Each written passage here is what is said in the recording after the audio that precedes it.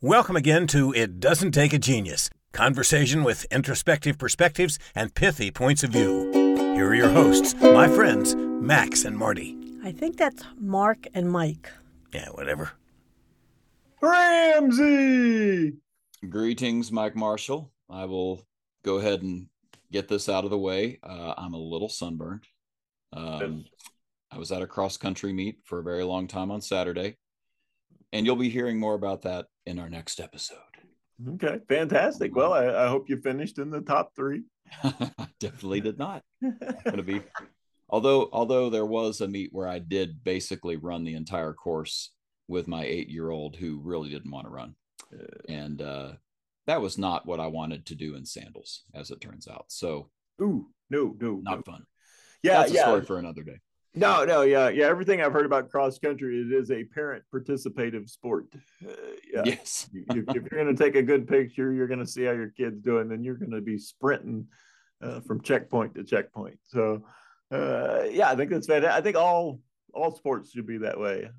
I saw one the other day where the football team, they had a night, parents' night, and then the mom suited up and then just knocked the snot out of their football player sons. It's like, see, that's old school right there. That's how we used to do it in my day. I love it. Yeah, that's like how we roll. So it's fascinating today. One of our viewers of the two has actually sent us a suggestion for this particular episode. And this is not the first. We thank you so much, Dolores. This is it's sad and hilarious. I mean, it's both of those things at the same time, if I can say that. Yeah. Oh, that, which is, by the way, is going to be the title of my autobiography. Right. Yeah. Sad and hilarious. Well, so Dolores has a daughter. We will, you know what? Let's call her daughter Kay. How about that? Okay, yes. Let's go with Kay. Yeah. Yes. Kay. So Kay. And about how old is Kay, would we assume, for our hypothetical example, that's true? Let's say this is her first job out of college. I believe that's accurate. So she's 20, mid-20-ish. Yeah, sure. Early 20s. Early 20s to mid-20s. We'll yeah. I like that. So Kay just bought her first car. And Dolores is one of our mentors. She's in the business with us. We've talked about her many times on the podcast. And it's just amazing how often this happens to people like us. She says her daughter had the worst experience ever. And she gave 3 very specific reasons, which we're going to cover here. She said the store was slow to respond, used terms that Kay didn't understand, and tried to sell Kay things that she really didn't know she needed. Mm-hmm. And those are 3 things that are great little factoids. Let me give you the sort of sad and funny story. She says the funniest thing she said to me was that she purchased an extended service contract, and the F&I manager said it's basically bumper-to-bumper coverage on her car. But when she read the list of exceptions, she said, if it's bumper-to-bumper coverage, then why are bumpers excluded? I hate it when the customer shows up with logic. Whipping out your logic on me. Well, hey, he said basically bumper to bumper. I mean, come on, give the guy a little slack. Yes, and it's and just to read this is terrifying. Right. When we think of the divide between the service and sales department, this is one of the wedge statements where the sales department, you've got this warranty and it's bumper to bumper coverage, and then the customer comes into service and goes, no money will change hands today because I have bumper to bumper, and of course it doesn't cover wear items and things that, that you tear up and stuff like that. Right. So there's this unrealistic expectation. So I'm glad to see that Kay was not falling for the bumper to bumper mantra that was presented to her. And it was still, just and we're going to sort of take these one by one, but the idea that selling her things she didn't know if she needed such as bumper to bumper coverage that it turns out is not bumper to bumper. Is that important? Is it not important? She had a true lack of trust going through the system. I mean, you can put yourself in her shoes very easily. If you can't, think about a daughter or somebody who's that age, and think about how you'd feel if this was just run up the flagpole to them, and they had to make a split-second decision about it. This is really hard, right? What does this coverage mean? What does it mean? Doesn't even make sense. Oh yeah. Well, and I think the saddest part, as you read this, as you read further into this, Kay left there in tears because she was there 5 hours. She's not exactly sure of what she purchased, and it will be years before she purchases again. So here's this, this kid who, we always talk about the lifetime value of a customer. And there's this kid that's worth $600,000 over the course of a life. You think the household, the dad, her kids, all the vehicles and all the service. Yeah, you're looking at $600,000 that this dealership has truly just chased away. Right. They will never get that opportunity with this particular customer. Well, I had this happen with another just an acquaintance that I ran into at a coffee shop. I call her Fake Aunt. Let me try that again. Fake Aunt Robin. That's what I call her, because she looks like my Aunt Robin, but she's not my Aunt Robin. So I call her Fake Aunt Robin. And she responds to that now, which I really appreciate, because for a while I truly didn't know her actual name. Anyway, I saw Fake Aunt Robin, and she was driving a car for a brand that I work with, and I didn't realize she had a car like this. And so I had to quiz her about it, and she was bragging about the vehicle, and she said it had held up much better than her other vehicle. And I'm not going to use any names here, okay, because it's just too painful. But basically I said, well, tell me, which dealership did you buy your vehicle that you like at? And she did not buy it at a dealership. And you want to know why?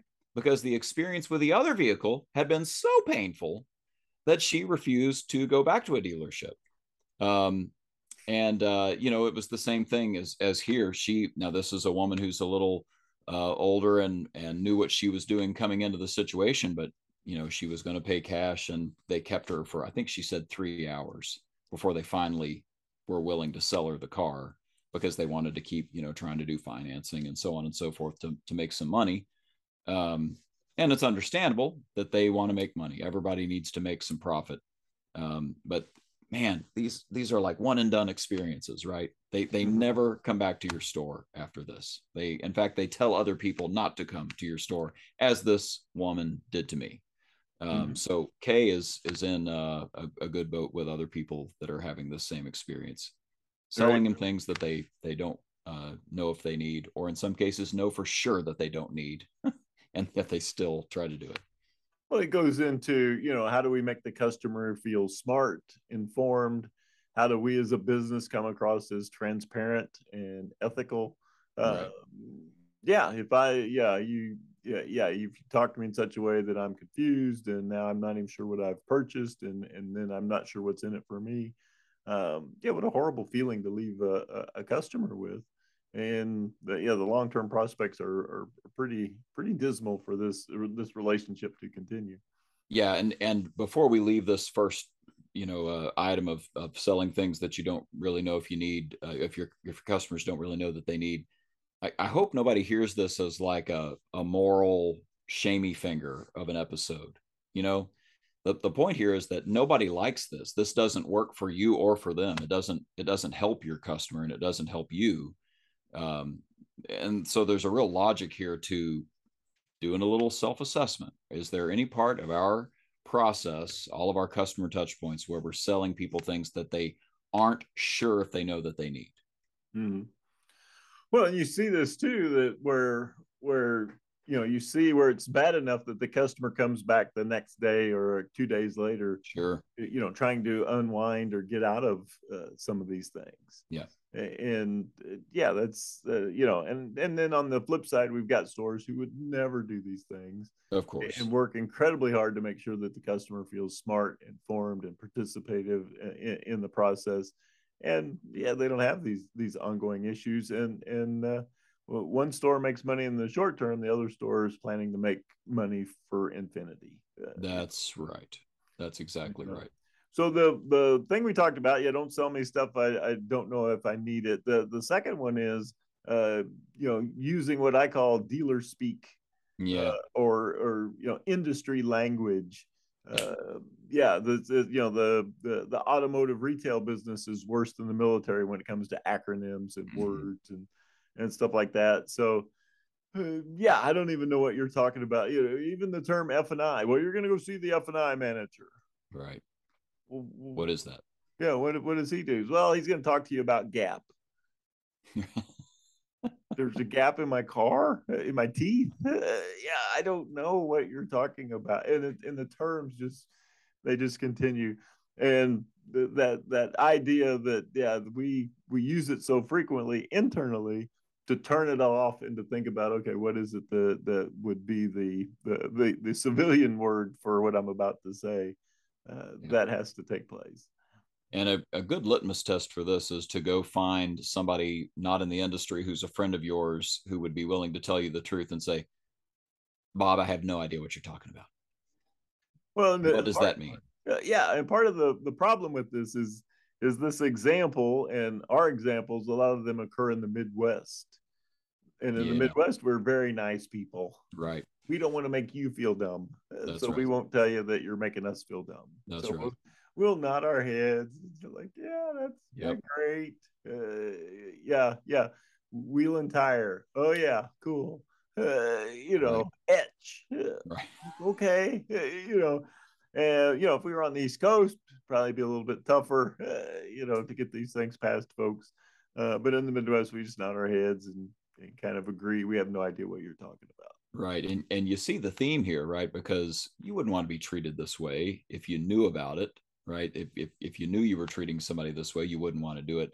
So it's trying to uncover getting into their shoes and like, what would this sound like to them? Really, really seeing it from their perspective so that you can treat them the way you would want to be treated as well. Well, and could I actually get people to purchase more things if they understood it, what we were talking about? Yep. So yeah, if I say it in clear terms, it's easily understandable. I bring their apprehension, I bring resistance down. Now they have an open mind to consider, is this something that's worthwhile for me to spend my money on? Amen. So yeah, good stuff here. The last one, she talks about the length of the process, slow to respond, and use term, so this is a hard one, I think, because we're understaffed. And so, if you're submitting a web lead or what have you, it's there. See, I used an industry term, lead. Customers don't submit leads, right? Customers ask questions. They fill out a form, maybe. They send an email, maybe. They ask questions online. So with all that being said, we don't have a ton of staff in a lot of situations to respond to said leads. And so there's a logistical barrier here. But now we're talking about setting expectations with our customers at the very least, if not, responding promptly and having the process when we're in person, go as fast as it can. But a lot of this involves checking in with that customer and making sure they know that things are happening. I always think about, I'll use kayak.com because that's the one I always go to when I'm looking for a airfare. I say I'm going from here to here on this date, search. And what does it do? It could just be a black screen until it goes and checks all those servers for all those different airlines. But instead it says, now checking Delta, now checking Southwest, now checking United. It's just so that while I'm sitting there, I go, okay, progress is being made. All right. Okay, now we're ready. And I see my search results. They didn't have to do that, but it's amazing how in our modern culture, I'm just tapping my foot. when there's just some sort of delay where nothing's happening, or it seems like nothing's happening. Mm-hmm. And I think that's what's going on here with Kay's situation too. Oh yeah, I'm sure the store was busy. I'm sure everybody was working very hard. But if I don't know that, then my assumption is not positive. My assumption is negative, that yeah, things aren't happening, nothing's working, nobody cares, they're uninterested. I guess it's not important that I'm here to buy a car. I mean, I can make up like 4,000 negative things that could be going on here. Right. Right. So yeah, keeping the customer informed and speeding up the process. Yeah. The availability of digital retailing, where the customer can go online and do a lot of the stuff that we used to do in the store, and making sure that the store is picking up right where the customer left off online. Yes. So this frictionless, seamless transition from the internet to the store, man, that's just beautiful. You pull that off, and now the time's reduced. Customers feel smart. There's not a repetition of sharing of information. All of a sudden, this is fun, and I'd like to do it more frequently. And if you're having trouble wrapping your head around what kind of a frustration we're talking about here, put yourself in the shoes of yourself, because I know we've all done this. You call some sort of hotline for whatever company you're working with. They ask you to put in 5 or 6 different items of information, your account number, your social security, whatever it is. And then you talk to somebody live finally after a big, long wait. And then that person asks you the same stupid questions that you just filled out all that information on. You wasted your time, right? I don't know how it helped them, but you know that you wasted your time because you're doubling your effort. Mm-hmm. So if I spend a bunch of time, we'll use a little car speak here. If I'm talking with your BDC and I'm your customer, and then I come into your showroom, and anything that I talked about with that BDC has to be repeated to the person on actually on the sales floor, so frustrating, right? So frustrating. We've got to do better about that, to where we do make it, like you said, seamless. Whatever I'm doing, I can just step into the next step of that, regardless of who I'm talking to at the dealership. Yeah. Well, and I'm seeing it out there, just, in fits and starts. You're starting to see pieces of this come together. So yes, it's an exciting time in this particular industry where the technology usage is now catching up to the times. And we can make this not just something you have to do, but something that you would enjoy doing. How about that? Yeah, and that would be awesome. Concept. Yeah, as you were talking about this, I'm thinking about, I have stores, and their goal is to do business in such a way that you could send your grandma into the store, your favorite grandma into the store, and not worry about who waited on her and what happened, because you know that everybody in the store and the processes in the store would do what's right for the customer as well as the dealership. I love that. It's like my barber shop. I know that every single barber there is good, and I trust all of them. And so, I'm pretty busy. And so, when I step up there, I don't sit around waiting on that one guy that, everybody knows can actually cut hair. I trust all of these guys. Right. Right. I love that. I love that. It's beautiful. Yeah. No, it's okay. I'll wait. Right. Yeah. The guy with one eye, one leg shorter than the other, so all his haircuts run uphill. Yeah. No, I'm good. Yeah. All right. Well, let me say one other thing to sort of set up our next episode. Ooh, okay. So 3 things here, right? Are you slow to respond? Are you using terms that your customers don't know? And are you selling things that they don't know for sure that they need? Those are the 3 questions that we put in your lap. And I guess technically they're yes/no questions, right? Mm-hmm. But often what we see when you and I work with stores is that they come up with a plan that they want to execute to improve one of these 3 things. Mm-hmm. And if you're going to work on improving one of these things, you're probably going to have to tie it to some sort of goal. You're going to have to give yourself some sort of end point that you're striving to achieve. Slow to respond. How would you define slow? How would I know that you had been successful at overcoming slowness in your process? So we can't believe that we haven't done this already, but we've gone back and looked at our records. And after 2 years, we have, as near as we can tell, not recorded an episode.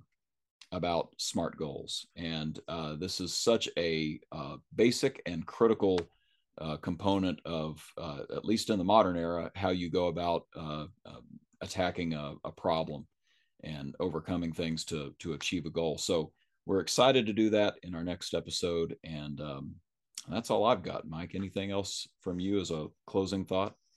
No, excited about SMART goals, and excited that Dolores shared with us this wonderful story. Very appreciative of that, and we hope that Kay's future experiences are much better, going forward. So we remain hopeful and optimistic, unlike our announcer. Who sees the world differently. Let's see what our guy Mr. Wolf has to say. And that's it. Join us next time when you'll hear Mike say, well, I'm sure he'll say something pithy. Don't miss it. Next time, it doesn't take a genius.